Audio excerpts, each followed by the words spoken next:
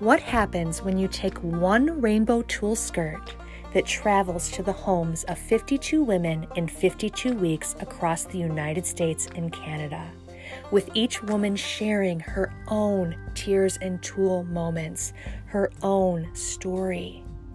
And what happens when that movement expands and evolves and people all around the world are sharing their own tulle skirts, their own tears and tulle moments, and their own stories? You have a global celebration of color and light from within the struggles of everyday real life. Tears and Tulle Talk interviews the people behind the skirts.